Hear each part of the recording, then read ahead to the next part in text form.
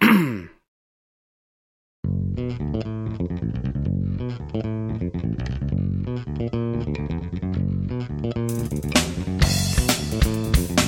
there! This show contains material which a truly free society would neither fear nor suppress.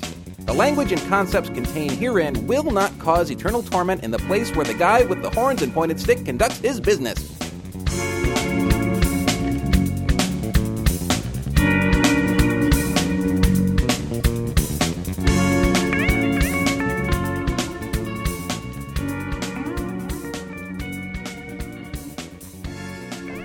Dude, man, what's going on? Bloodthirsty Vegetarians, take 12. Doing it old school. What are we doing here? We've got something different. We're not drinking vino today. We're not drinking the grape. We're drinking the grain. Rich is drinking from the head. He's drinking from the tiki head. I am drinking from tiki heads today because that was like the most appropriate beer glasses to be had at John's. Yeah, I don't drink a lot of beer. In fact, I drink no beer really anymore. Well, this is pretty good. Tell us what it's all about. Well, this is I'll do it with my bottle here. This is actually Green's Endeavor Double Dark gluten-free beer. Where's it from? It's from Belgium, or as the French would say, Belgique. Belgique. And when they say double dark, they don't spell it like double, like D-U-B-B-L-E. It's D-U-B-B-E-L. That's right. It's double. And it's pretty tasty. The head on this thing is incredible. Yeah, oof. Ooh, talk about head. We could make a lot of jokes, and we were, but I guess we will refrain from the jokes now. But this is real beer. I may have talked about this on the show in the past, but I've sampled many gluten-free brews, like 4 or 5 different ones. I mentioned it on our blog as well. I did a little blog post about it. And some of them, well, one was a Passover beer brewed for Passover. So it's like a Jewish kind of traditional beer, and it's made with honey, and it actually has a sweetness to it. I mean, it has that beer bitterness and sweetness at the same time. It's really odd, but sweet beer, it really wasn't working for me. And I've had a couple other beers. I won't name names, but they were brewed for the American market. They had that classic watered down Monty Python making love in a canoe beer thing going, which I hate. And the canoe part? Yeah. Effing close to water, as the Brits would say. American beer is. And, it had a bitterness to it, but when it finished, it didn't finish with a round, pleasant bitterness. It finished with a burnt toast bitterness. Seriously. I mean, it had an awful bitterness to it, Tasted like Gym Shocks. It tasted like Gym Shocks? What are Gym Shocks? The things you wear on your feet. Gym Shocks. Oh, yeah. That's the way the guy in the golfing move. Caddyshack. Yeah. Gym Shocks. Yeah. But anyway, this stuff is real beer brewed by people who know how to brew beer, certainly as good as any craft microbrew, I've ever had. I had their normal amber last week, and I had them order in a case of the double dark, and maybe next time I'll be bold and have them get a case of the triple dark. There's a triple? There is a triple, yeah. Is it spelled Trippel? E-L? It may be, Triple. I'm not sure. But, just for the record, beers are typically the grains that they malt to make beers are typically barley and rye, which are the 2 big offenders with wheat that I can't have. And gluten-free beers use buckwheat and sorghum as the main grains that they malt, and they throw a little millet and a little rice in there as well, a little brown rice. And you know what you get? You get real beer. And some, I wasn't joking. Rich told me that the head on this beer was robust, as we'd say. Yeah, I haven't had the head like this in years. I poured it so that the head actually extended above the glass, and I let it sit for a couple of minutes, and you touch it, and it was almost like gelatin. You could form it. I was going to carve it after the show into a little figurine. There may be something going on with gluten-free beers and the foam. Maybe those grains lend themselves to forming a little more head. And I wish the beer was a little colder because I bought it off the shelf, not from a refrigerated section, and I had it in the trunk of my car to try to get it cold, and then we refrigerated it for a little while. Well, it's because the body in the trunk of the car was probably keeping it warm. That's right. And then we had some technical difficulties getting the podcast going today, so that allowed these bottles to warm up a little more. But all in all, I think this beer is a success. I like it. I like it, but maybe I'm going to have to mix the grape with it. But I haven't had beer in 5.5 years, so I could be wrong. No, I had beer probably a year ago, and it still tastes like beer. Yeah, but I haven't had beer in 5.5 years, so I might not even know what beer tastes like anymore. I'm just letting you know. It still tastes like beer. and this tastes like beer. Oh, okay. We're good then? We're good then. What else is going on? Nothing really. Did you get a tax refund? I got a tax refund. Taxes are a good thing. Taxes are keeping our economy running strong and sucking the wind out of my household. Well, George Bush would certainly have us believe that the little extra refund we're going to get in May is going to solve all of America's economic woes. Dude, I want to talk about that. That really ticks me off. You want to talk about that right now? Maybe right after the first song, but I want to talk about that because it's going to take a while. Yeah, well, we got a lot to talk about in this show, so maybe we won't talk about it. But I have to mention it because it's happening now. Yeah, that's true. So do you want to just jump right into a tune? Oh, happy Chinese New Year, everybody. That was celebrated a few days ago, and it's the year of the rat, and I hope everybody has a good Chinese year. Ratful year? I don't even know what to wish. Well, probably the same thing one would wish when we wish anyone a Happy New Year. But happy rat. Are we going to jump into a tune? Yeah, this one's appropriate. Okay, let's check it out.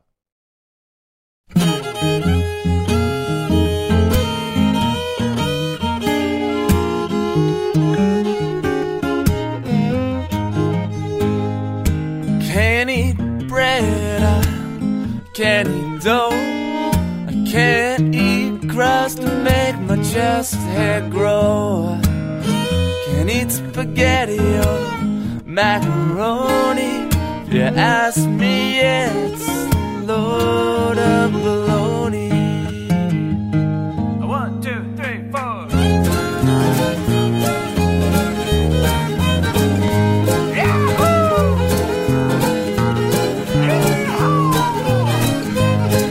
I can't eat bread, I can't eat dough, I can't eat crust to make my chest hair grow. Can't eat spaghetti or macaroni. If you ask me, it's a load of baloney.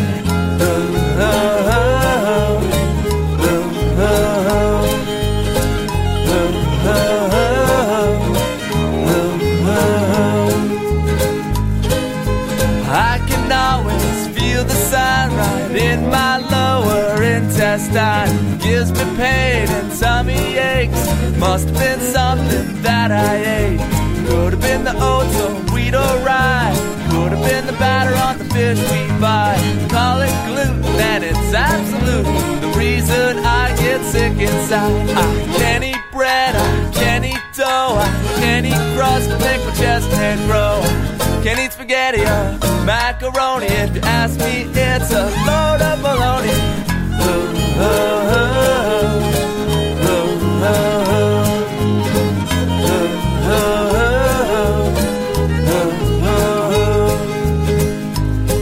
They say it's not an allergy, but an intolerance from my family tree.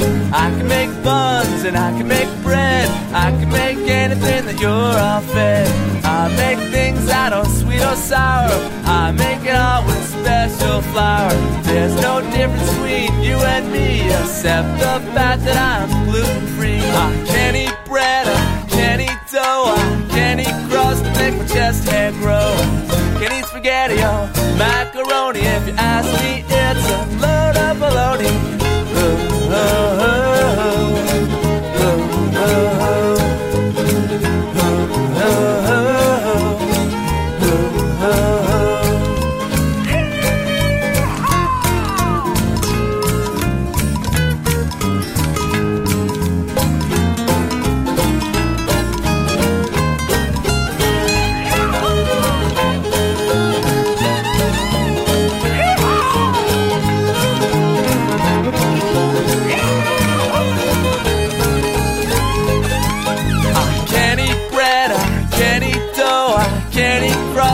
Chest hair grow. Can't eat spaghetti or macaroni. If you ask me, it's a load of baloney. It's a load of baloney, only wrapped in macaroni.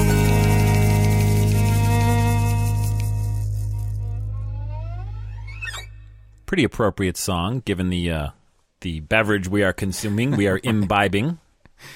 Although I think that you were demonstrating to me that it has nothing to do with the growth of chest hair. Yeah, I don't have a problem growing chest hair, so it's crust. What did they? I don't know. What was he saying? Baloney. I think you mentioned bologna a couple of Yeah, times. and since we're vegetarians, that doesn't apply either. But Fish. He said fish. I don't know. He said a lot of things, but one thing he did say was that he's gluten-free. Mm-hmm. And, I can eat bread, and I can eat all those things, and I don't really consider them special flour. I consider them magic flour. I consider them different flour, nothing more. Well, it's like special flour. It's the kind of flour that if it was a person and it was going to school, it would be on a short bus. No, it's really just magic flour. It's the kind of flour that when you eat it, it's like... You see things. Yeah, you do. The walls melt. It's kind of like Malaco Guido set. I don't know. Malaco Plus. We were drinking Milk Plus. Or what does he say? You can get Milk Plus Velo set, which is what we were drinking. Wow. Anyway, Clockwork Orange. Yeah, I dug this song up, literally dug it up from PodSafe Music Network, and it was in the children's section. And I've only seen like 3 songs total in this whole library that were in the children's section. Right. And I said, well, what's this about, the children's section? And lo and behold, this whole album that this guy's releasing is all about food allergies of sorts. Really? Yeah. The whole album. And it's all kids' songs. Maybe it's about, teaching kids that it's okay to be freaks, like you. Yeah. There is that. So did you want to mention that tax thing really, really, really briefly? It was Kyle... Hey, wait a minute. Let me hit pause. Wait, I just want to say this was Kyle... Don't touch the pause. It's Kyle Dine, Gluten-Free Blues. Gluten-Free Blues. What an appropriate... But I don't feel sad that I can't have gluten because I have good substitutes. All right, so taxes. We're all going to get a big old fat check. Well, you did. No. I'm not talking about the refund. I'm talking about this upcoming thing that's the economic stimulus package. Yeah, the thing that's going to cover not even 1 month's rent for a lot of people and maybe 1 month's rent for other people. But that's not why I'm ticked off about it. Why are you ticked off? I'm ticked off about it because... Tell me why. Okay, bottom line, if you're single, you're going to get $600. 600 bones. 600 beans. If you're married filing jointly, you're going to get 1,200... what do we call them? Ballooners? 1,200 simoleons. And then on top of that, for each kid, you're going to get 300 shekels. That's right. And you're going to be shackled. Right. So for me, in my circumstance, I'm going to get $2,100 back because I got 3 little ones. 900 plus 1,200. 2,100. Okay. So me, I'm going to get exactly... I'm actually going to get $1 million because I'm claiming illegitimate children. What I've done... all over the world. Is I've gone to the Catholic Charities website and just found all those African kids with the flies on their face, and I've just taken their pictures and submitted all of them and claimed them as you have to put them in your wallet. You have to get a new wallet to fill all those kids. Sally Field signed an affidavit, and I'm good. And she ate it. So yeah. No, that would be Carrie Fisher. Carrie Fisher, that's right. She's on her barge above the Sarlacc pit. That's right. No, so the reason why I'm ticked off about Jabba this would like you to beg for mercy now. I don't beg. How about the fact that Amanda from the Lascivious Biddies, who's listening to our podcasts now, likes our little Star Wars references? She does. She told me that in an email, yeah. She finds Amanda formerly. Sexy. Did I say formerly? Formerly. Yeah, because I wanted to beat me. She is no longer their guitarist. She is the guitarist and leader of the Amanda Monaco 4. All right, so next year, when we do our taxes, not this year, we've already done our taxes, some of us, and we're getting a nice little refund, some of us. I've done mine, as I said, a couple of shows ago, which I paid $0 to have done. This preparation fee was $0. This money that's mixed with simoleons and shekels and bones, what's going to happen is... with shecky green, too, isn't it? This money's actually an advance on our refund for next year. So if you were to get $2,100 back for your taxes next year, you'll get exactly $0.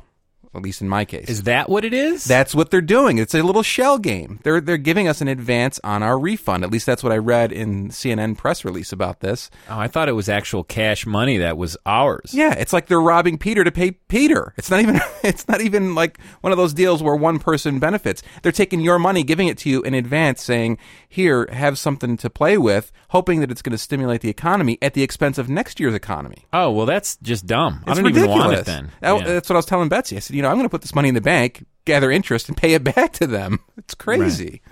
So I'm a little upset, to say the least. Well, I hope they don't do that. But, I mean, is that written in stone? Is the bill written? Oh, it's passed. They said the checks are going to ship in May. Oh. And yeah. So I was excited about it, and then I got really depressed. So they're not giving us anything? No, they're giving you your money that is going to be taken out of your pocket next year. So what if you pay $0 in taxes? Do you then have a $600 deficit? I don't know how that's going to work. So the answer would be to change your filing. I file 0, so I should file 1.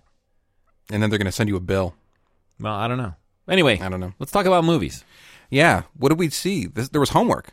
Did you do your homework? I did. I saw it last night. I did my homework, and this is like one of those dreams where you wake up and you realize you didn't do your homework. I've never I have had those that all dream. the time. I have those all the time. I still have them. I mean, I haven't been in high school for years and years and years. I occasionally have high school dreams as well. Man, not the ones where you're looking under the desk. No Country for Old Men. Okay, that was the movie. That was the homework movie. Yep, it's a Ethan Coen and Joel Coen film, otherwise known as the Coen brothers. Right. They don't even go by their first names anymore. United States film, rated R, 123 minutes. That's exactly 3 minutes more than 2 hours. I want to just say one thing about this film, how I sum this thing up. Normally, I love Joel and Ethan Coen films. One of my favorite movies of all time is Raising Arizona. Yes. Hysterical film. Well, when I watched this is not hysterical. It's a fairly serious movie. There are some funny parts to it, but fairly serious.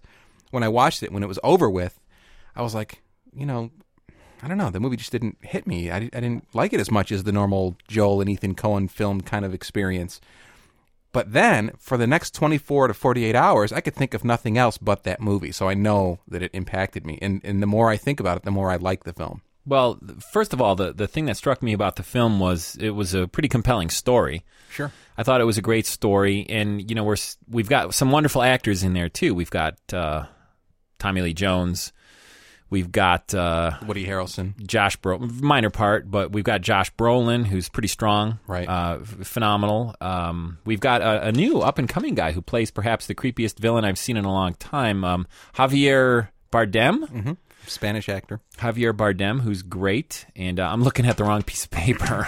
It's not helping you at all. No, because I'm seeing Heath Ledger and Richard Gere on this paper. Yeah, Heath Ledger is not in this film. No, but he's in the one I'm going to talk about briefly later. And one of my favorite actors, actually, who was in Northern Exposure, and I've seen him in some other things, Barry Corbin has a very small role in this film as well. A lot of little quirky people in this film, just like all the Coen brothers films. Yeah, I actually, for me, one of the stronger characters in the film, although his appearance is very small, is the deputy to the sheriff, because he may be a little bit slow and he tends to repeat things that the sheriff says, and it's like a little puppy dog, always wanting to go to the sheriff and tell him good things. Yeah, and he has some very, very funny interactions with the sheriff, both out on the prairie witnessing some drug slayings and some.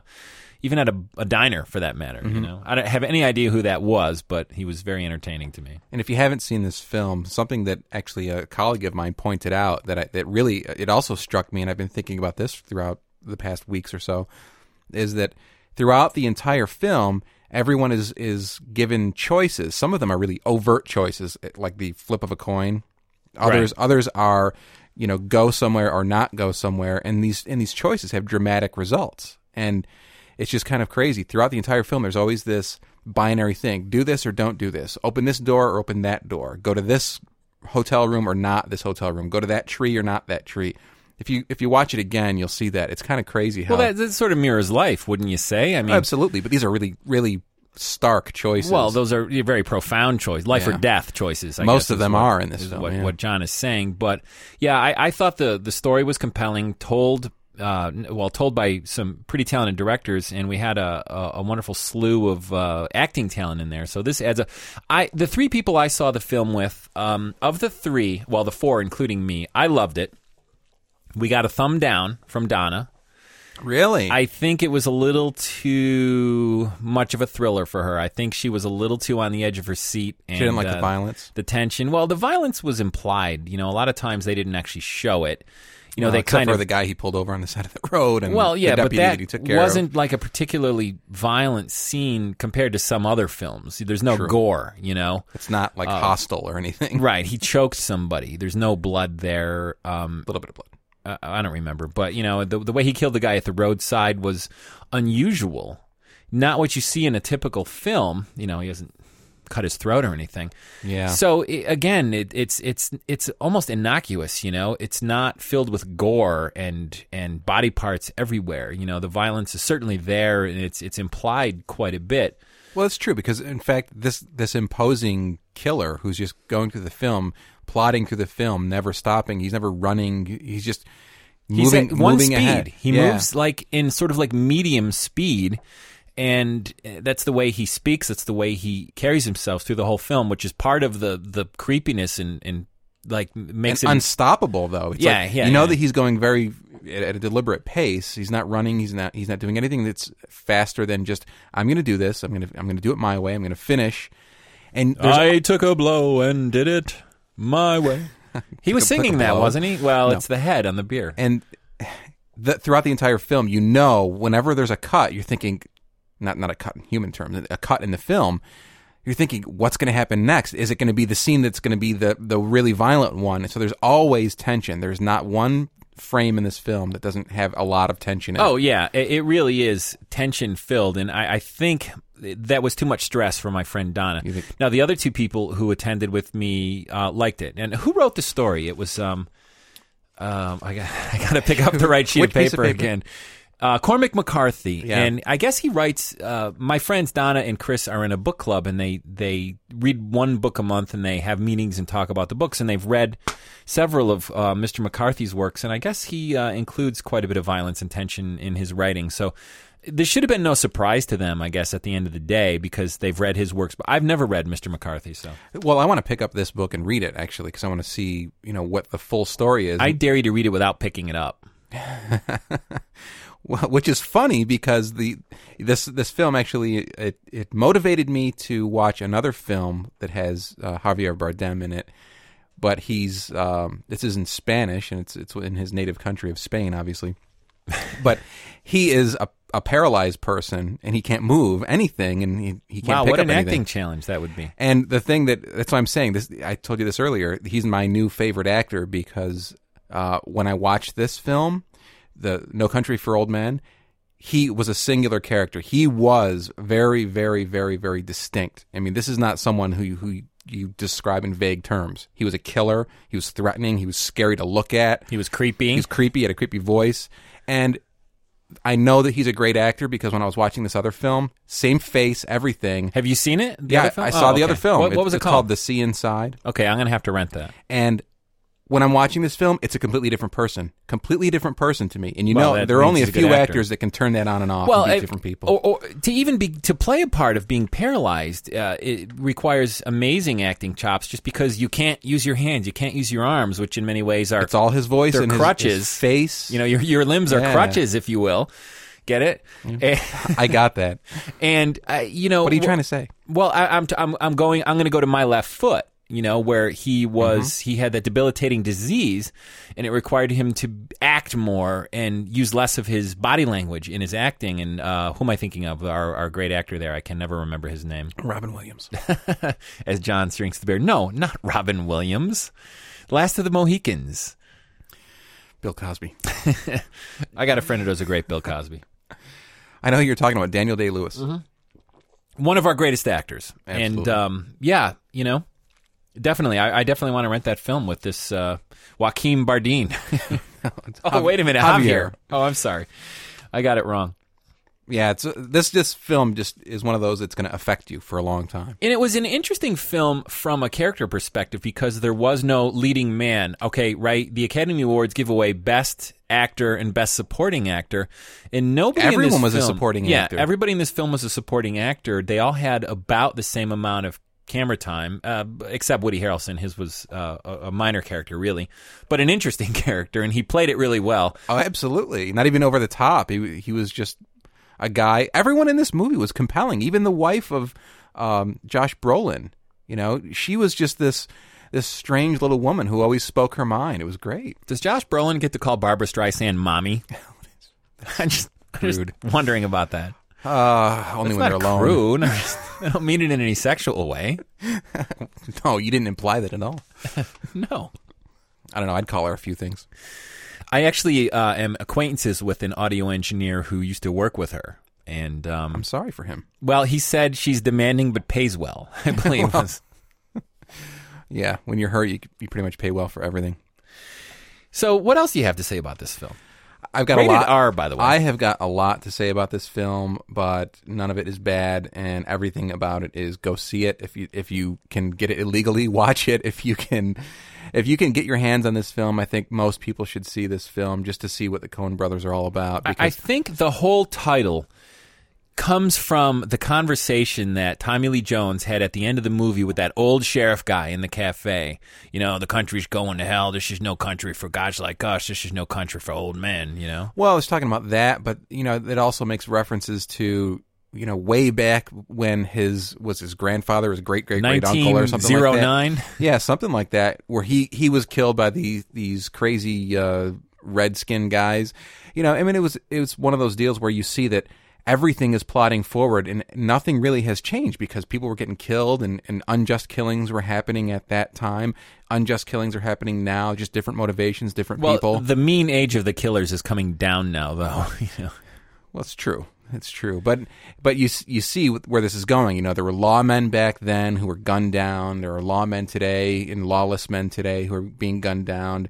And to me, it was the contrast between that and the guys saying, well, everything's going to hell because it didn't used to be that way. Well, it has always been that way from that conversation. Well, it certainly has. I mean, lawmen, I'm certain, certainly in the age of, the Roman Empire, whatever, they were killed by bad guys. But, we seem to be going in a direction that's getting more violent. There seems to be, I think we're exposed to more violence, even though I don't think there is actually more violence. I actually think there is more, and I think that's what those guys were talking about. I think they were in agreement that, the world is becoming a big shithole and everybody's got to take a bite and, I mean, that's sandwich. And that's why he retired, right? I mean, ultimately, right. Tommy Lee Jones' character, what was his character's name? It doesn't even matter, really. Yeah, it doesn't. He is so strong. I would love to see him in a film with Nicholson, for example. Yeah, well, I think that he would actually do better than Nicholson, because Nicholson today is a caricature of Nicholson. Well, I've never said that in my film reviews. Okay. Yeah, but Tommy Lee Jones, even though he generally stays within the same range. Yeah, he's a cop type guy. He's a cop. I think that this role of his, he played it so, I don't know, calm. He didn't do the I'm the guy, I'm going to get my man. No, it wasn't like the fugitive kind of cop. He played it as a cop who really you believed that he had gone through hell and he had been doing this job for 40 years or something. He looked world weary and his face shows it and everything. Yeah, well, he's phenomenal. I mean, he has one of those statues, and he does, and he's wonderful. What did he get the statue for? It wasn't porn, was it? I don't know. No, he got it for the film with Harrison Ford. The Fugitive? The one-legged, yeah, he wanted it for The Fugitive, I think. Really? Yeah, best supporting actor in The Fugitive. Well, I think he did better in this film. There's a film coming up next week, which I'm a little bit excited about, and it's 2 weeks, actually, at Munson. It's called Grace is Gone, and, once again, cannot remember the actor's name, but he's playing this really dramatic role, which is a little different for him. Why am I not remembering his name? He has a sister who's a pretty good actress, too. Jake Gyllenhaal? No, but think of another one. And look up Grace is Gone on the internet real quick there. Just pull that up. And they showed a long preview for it before I saw No Country for Old Men last night. And it looks really compelling. It kind of takes a twist on the man going off to war and then the two soldiers walking up to the door to give the wife the bad news. Well, in this film, the wife goes off to war and this man stays home, and the two soldiers walk up to his door to inform him that his wife has been killed in the line of duty. John Cusack. We normally don't see him in these dramatic roles, but this thing looks phenomenal. I'm really looking forward to this. I like John Cusack a lot. Yeah, I'm looking forward to this. I mean, I've seen him in some really schleppy comedies in my life, and I was always hoping he had more than that. I think my favorite Cusack film of late was Grosse Pointe Blank. Have you seen that? I haven't seen that, no. That's pretty good. Actually, Joan Cusack shows up in that for a little bit. Very good film. You should check it out. Yeah, so anyway, No Country for Old Men. Loved it. Phenomenal. I give it every single thumb that I've got. Even my toe thumbs are up. John's giving me the finger right as we speak. And disturbing, compelling, amazing, all of those great words, I'll probably watch it again tonight. Do you have it? I cannot admit to having anything. Okay. Yeah, I don't need to see it again too soon. But well, you just saw it. For me, it's been about 2 weeks. Right. I saw it literally last night, and it was very strong. Well, Munson has been showing a bunch of blockbusters for the past 4 weeks. Sold out theaters, standing room only. They had to bring in little folding chairs and stuff for the crowd. That's how many people they've been getting at the last 3 or 4 weeks. Fire hazard type of stuff. Exactly. The fire department finds out they're done. Shut down. Cool. So you want to play a tune? I'm playing tunes. All right, let's check it out.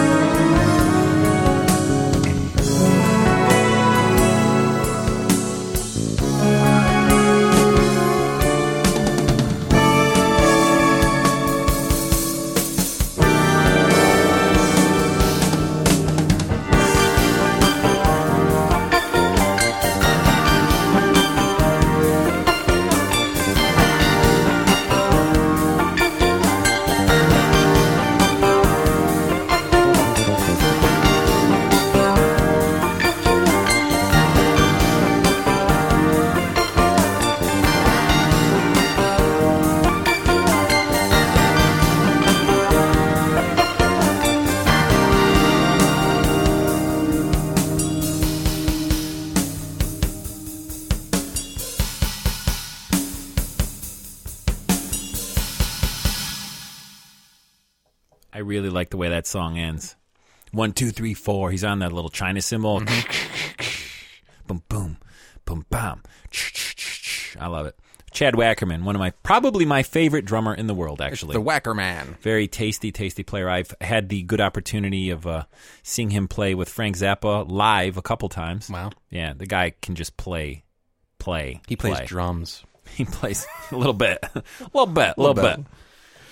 Oh, so and who was that song by? Oh, that was the great Allan Holdsworth playing. What song was that? Tokyo Dream, actually, one of my favorites, and yet it's right up there. I know it's one of my favorites, and yet it's not on that piece of paper. I believe that was Tokyo Daniel Day-Lewis Dream by Allan Holdsman. The Allan Holdsman 5. That was Mitch Mitchell with Allan Holdsworth singing "You're Having My Baby." You know what? I was watching this really weird channel. I don't know if you get it. It's NBC, the American Lifetime channel or something. It's like 119 on digital cable. American Lifetime? Yeah, American Life Channel or something. It's not ringing a bell. Well, they show Hill Street Blues, St. Elsewhere, L.A. Law, all of those great NBC series of the 80s and 90s. I think you told me about them, yeah. But I was watching it the other night, and they showed the pilot for a bunch of shows. And they showed the pilot for, no, maybe. Mary Tyler Moore, though, was what I watched. And then I watched, and I remembered this vividly. That Girl? No, I watched WKRP. And it's just kind of funny because they were playing all this really crappy music, and then Andy Travis came over, the new program director, and he was going to reprogram the station. And Johnny Fever was playing all of this ridiculous. He wasn't even Johnny Fever. He was going by his real name. He hated the job so much he was calling himself Johnny Caravella. And anyway, he goes, he played a song, and he looks at the record, and he goes, that was "You're Having My Baby" by the Hallelujah Tabernacle Choir. And then finally, Andy Travis brought him in some records, and he put a Ted Nugent record on, and he ripped the needle across the record that he was playing, and then he put on some Ted Nugent, and then he goes, one more thing, booger, because he got thrown off the air like the previous decade or something for saying booger on the air, and I just needed to see that scene again to see if it played out like I remembered it, seeing it in the late 70s, and it did. It played out exactly like that. Was Lester Nessman on that show? He was, as well as the blonde Angie Dickinson. Well, WKRP had a very similar debate to Gilligan's Island. Ginger Marianne, Bailey, and the blonde. Lonnie Anderson's. I can't remember the character's name, but Lonnie Anderson is the actress. Yeah, I like Bailey better. Yeah, and I like Marianne better. Really? Yeah. Because usually the Baileys usually do go for Marianne. Actually, you need some Baileys, and then you need to rewatch those shows. I think. Baileys. Don't ever mix the grape and the grain. A little bit of the Irish creme. Yeah. But anyway, I'm going to talk very, very briefly about a film I saw a few weeks ago at Munson Williams Proctor Institute, and it was that little Dylan thing called "I'm Not There." Are you familiar with this at all? I'm familiar with it, and I'm not attracted to the concept nor the subject matter. Well, exactly. I mean, I think it's fair to say that you and I, for you and me, Bob Dylan is from a different generation. He's from our parents' generation, or maybe somewhere between us and our parents. And I don't have a problem with that because I love listening to Beatles tunes. I've always loved listening to Beatles, and they're way advanced for me. I mean, they're a generation or almost two before me. Right, right. So I don't have a generational problem with Bob Dylan. I think I have a musical quality. Well, this film was attempting to, look at some of the contradictions of the Dylan character and the things that he said. My problem is I don't know enough about Bob Dylan's history to know which parts of the movie were meant to be fictitious and which ones were kind of based on real things or things he said or things he did. So I didn't have a lot of context to, in understanding Dylan to know what was going on in this film. It's like someone today going to see Oliver Stone's JFK. Yeah, maybe. And I mean, beyond that, the film was just like, I've said this before, but it was just, they were trying to make an avant-garde film here, and it was a little too out there for me. I need a little bit more linear storytelling. You know what I mean? I need a story, I guess is what I'm saying. And this film really... So what's their motivation? Yeah, tell me. There were some amazing performances in this film, though. Dylan was played by Cate Blanchett at one point in the film, and he switches actors, basically. Yeah, several different people played Dylan throughout the film, and Cate Blanchett, the wonderful British actress, played him and was great. She was fantastic. But we also get... we get treated to seeing Richard Gere at one point in this film. I don't think he played Dylan. He played somebody else. And somewhat ironically or sadly, we see Heath Ledger in this film as well, who, he had died literally days before the day that I saw this film, So kind of, I don't know if this is his last performance or if he has another film in the can that they're going to release. But generally actors like him who are, the A-list kind of guys. They've got like 3 or 4 films that are like in the works. Yeah, I mean, we could look him up on the Oh, that's IMDb. right. You know what? The film that I think that he is going to be most remembered for is he's playing Joker in the next Batman film that wrapped up shooting. So really, it hasn't aired. It hasn't hit the theaters yet. But when it does, we're going to be seeing Joker post-mortem. Oh, okay. Well, I mean, again, I'm not going to talk too long about this film because for me, and this is a very strong caveat. For me, this film didn't work.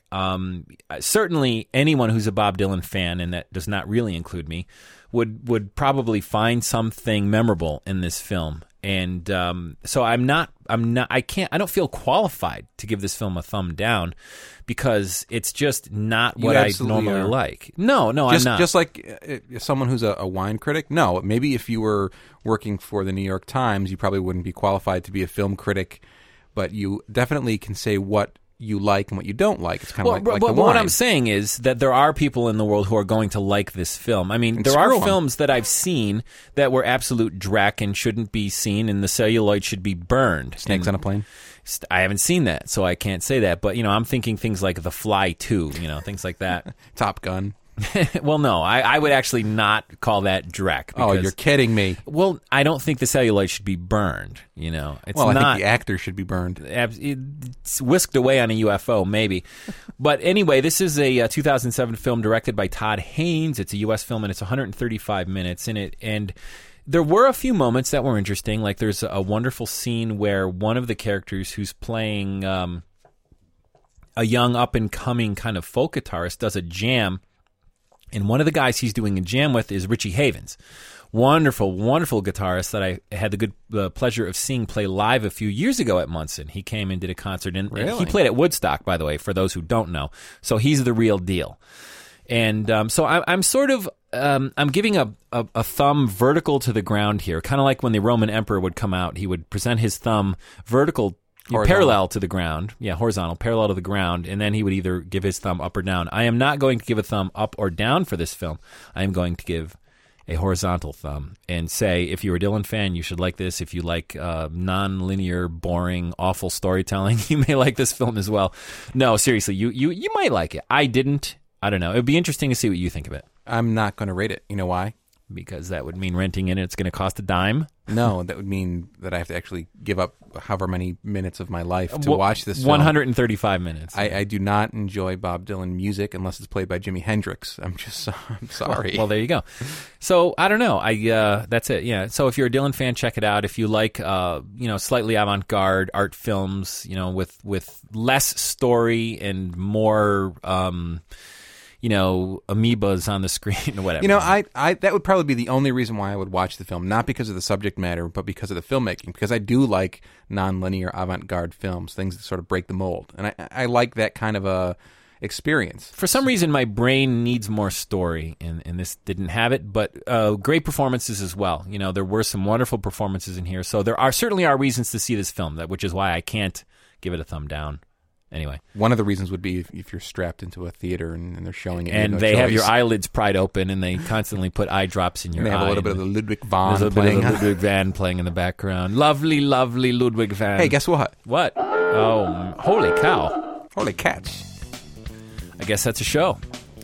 We have no choice. It's a runaway train. It's almost like Javier Bardem plodding forward towards the end. He's going to walk through that door at any minute with a high-pressure air canister in your history, man. He's going to flip the coin and say, call it. That's right. And a gun with the biggest silencer I've ever seen. It was a shotgun with a silencer is what it was. Oy. Oh, man. Anyway, this is Rich Wilgus. John Tallarico. You've been listening to Bloodthirsty Vegetarians. Check us out on the web, www.bloodyveg.com. Feedback at bloodyveg.com is our illustrious email address. And check out the forum. It's www.blooddyveg.com/forum, and you can say mean things to John about his film reviews. Yeah, and they're all wrong. Remember, you've been listening to VIB.